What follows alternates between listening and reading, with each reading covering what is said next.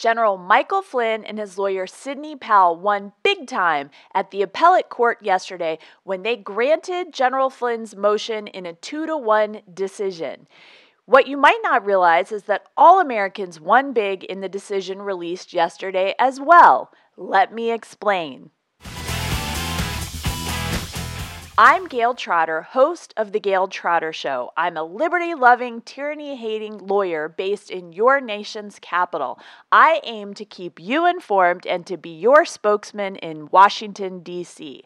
I have 3 points that I want to share with you today about this appellate court decision in favor of General Michael Flynn. First, the Flynn case is a case about power, specifically about the allocation of power between two co-equal branches of government. Let me tell you why. In Justice Antonin Scalia's most famous dissent, in a 7-1 decision, he was the sole dissenter in a case called Morrison v. Olson. He recalled that we all know the phrase that we have a government of laws and not of men. Few people realize where that phrase came from. It's from the Massachusetts Constitution that existed before our federal Constitution was ratified. Quoting, "In the government of this Commonwealth, the legislative department shall never exercise the executive and the judicial powers or either of them. The executive shall never exercise the legislative and judicial powers or either of them. The judicial shall never exercise the legislative and executive powers, or either of them, to the end it may be a government of laws and not of men." That's quoting from the Constitution of the Commonwealth of Massachusetts that existed before our federal Constitution was ratified. And note that key phrase, a government of laws and not of men, and that goes into the separation of powers. It's directly saying that the separation of powers between the three co-equal branches of the government enable us to have a government of laws and not of men. The reason for the separation of powers is so that rights have actual meaning, and there are many countries around the world, both in history and today, that have much more impressive and comprehensive bills of rights than our own Bill of Rights. But their Bill of Rights are meaningless and exist only on paper. That is because these countries do not have separation of powers like we Americans do. Separation of powers is what protects us. If you don't protect the separation of powers, you get tyranny. And remember, I said I hate tyranny, so that's why this issue is so important to me. Why am I telling you about the Morrison versus Olson case? Because at the heart of the D.C. Circuit Court's mandamus order released yesterday is the notion that a judge cannot be a prosecutor. A judge has a separate role from a prosecutor. The General Flynn case perfectly exhibits this principle. Now, Scalia, as I said, Justice Scalia was the lone dissenter in Morrison versus Olson.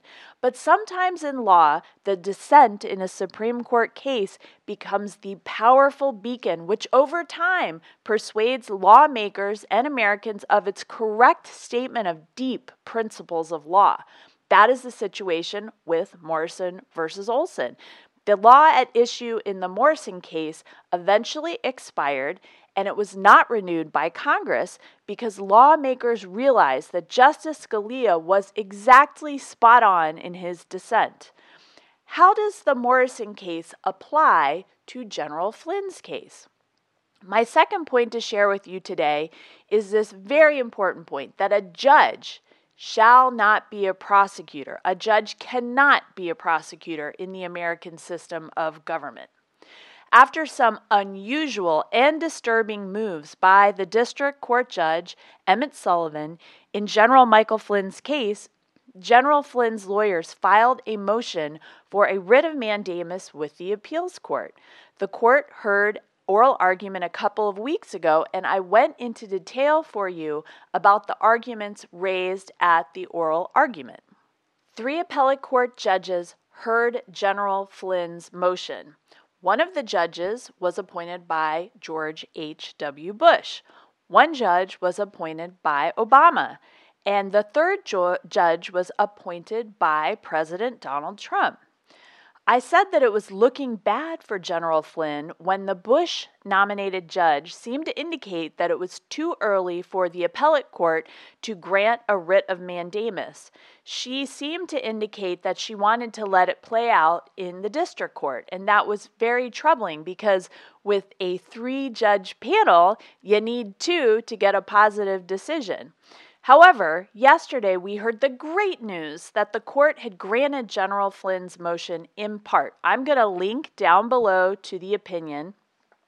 The appellate court issued a decision 2-1, ordering the lower court judge to dismiss the case against General Flynn per the Department of Justice's motion, and the appellate court disallowed the lower court judge's order appointing John Gleeson to serve as a friend of the court to argue for keeping the criminal case against General Flynn going. The appellate court, however, declined to remove the lower court judge, Judge Emmett Sullivan, so another judge could oversee the dismissal. The court said that the judge's outbursts in court against General Flynn, remember, he said things at the original sentencing case, things like, oh, maybe it's treason, perjury. Judge Sullivan said some outrageous things that were not in the record of the case. The government had not charged him with that, and they seemed very biased against General Flynn. But the appellate court ruled that case law shows that the judge can say things like that. He can form his own opinion about the defendant and the case. And that doesn't preclude the judge from continuing to oversee the case because it doesn't demonstrate enough bias to justify the removal of the judge. And they found that to be the case with Judge Sullivan and General Flynn. The court, as I said that this did not rise to the level of demonstrating bias against General Flynn that would warrant Judge Sullivan's removal. The central point of the appellate court's decision is that a judge cannot establish himself as a prosecutor. This judge, Judge Emmett Sullivan, overstepped his authority. There are 3 co-equal branches of government in the United States, and the judiciary derives its power from Article 3 of the U.S. Constitution that empowers courts to hear cases and controversies. This judge exceeded his authority under Article 3. Article 2 of the Constitution says that the executive is in charge to, quote, take care that the laws are faithfully executed. And the quintessential, the very key Article 2 power is that of prosecution. My third point to share with you today is that the dissenting judge, the Obama judge, tries to ignore or erase the separation of powers. His dissent argued that, quote, leave of court under Rule 48A means something, that the judge has discretion to investigate the reasons for the exercise of the prosecutorial power. Now, this judge's tortured dissent tried to make the case that Judge Sullivan could do an investigation into the reasons for the Department of Justice wanting to dismiss the case against General Flynn.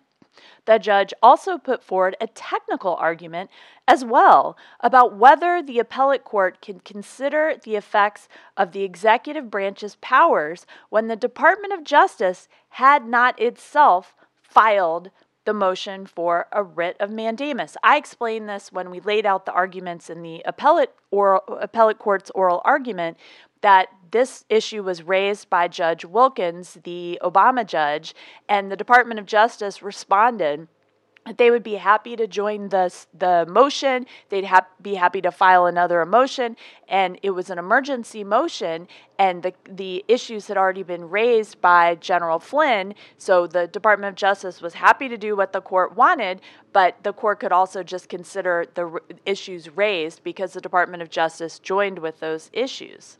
Judges matter. I cannot say this enough times, loudly enough. Judges are the key to preserving our rights as American citizens.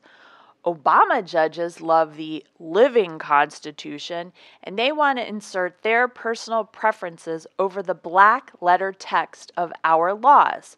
In General Flynn's case, There is no allegation of prosecutorial harassment by the Department of Justice, nor are there any allegations of bribery of the Department of Justice or the prosecutors in the case. These would be reasons for review by a judge under Rule 48A, which is the rule that General Flynn and the Department of Justice want the case dismissed under. The Obama Judge Wilkins faults the appellate court for acting before the district court has acted. But the district court did act by appointing an intemperate amicus, John Gleeson. Remember, Judge Henderson called him an intemperate amicus because he displayed his bias far before Judge Sullivan nominated him or ordered him to be the amicus, the friend of the court, for the district court. He had published that op-ed with several other people in the Washington Post saying that the prosecution's dismissal reeked of political influence, and he had been essentially appointed the task by Judge Sullivan to make arguments on behalf of continuing the prosecution against General Michael Flynn. That is not what is allowed under Rule 48A. A judge can look at whether there's prosecutorial harassment or bribery, but not whether you go back into the internal issues of the charging decision by the Department of Justice. Now, the Obama judge faults the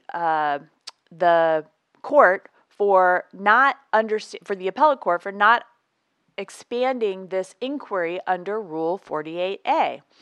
However, I think the opinion by Judge Rao and Judge Henderson hits this smack back. Quoting from the opinion of the appellate court, ultimately the dissent fails to justify the district court's unprecedented intrusions on individual liberty and the executive's charging authority.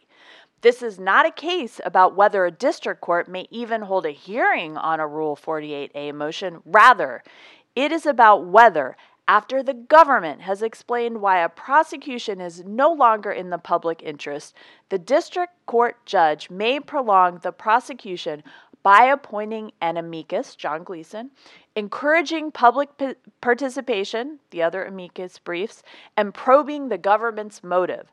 On that, both the Constitution and the cases are clear. He may not. This case is about power. While it rightly focuses on General Michael Flynn and the justice he seeks, it also has larger implications for all of us.